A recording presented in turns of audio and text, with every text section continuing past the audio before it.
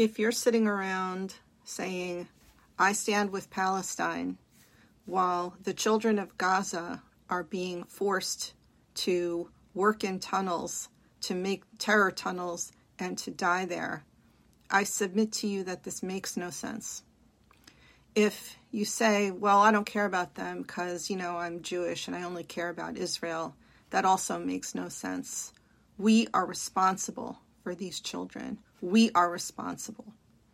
So I submit to you that the answer is that we stand with Israelis and Palestinians as they work toward a safer future, a secure future, a prosperous future, which is not one of tyranny and terrorism and exploiting people for profit.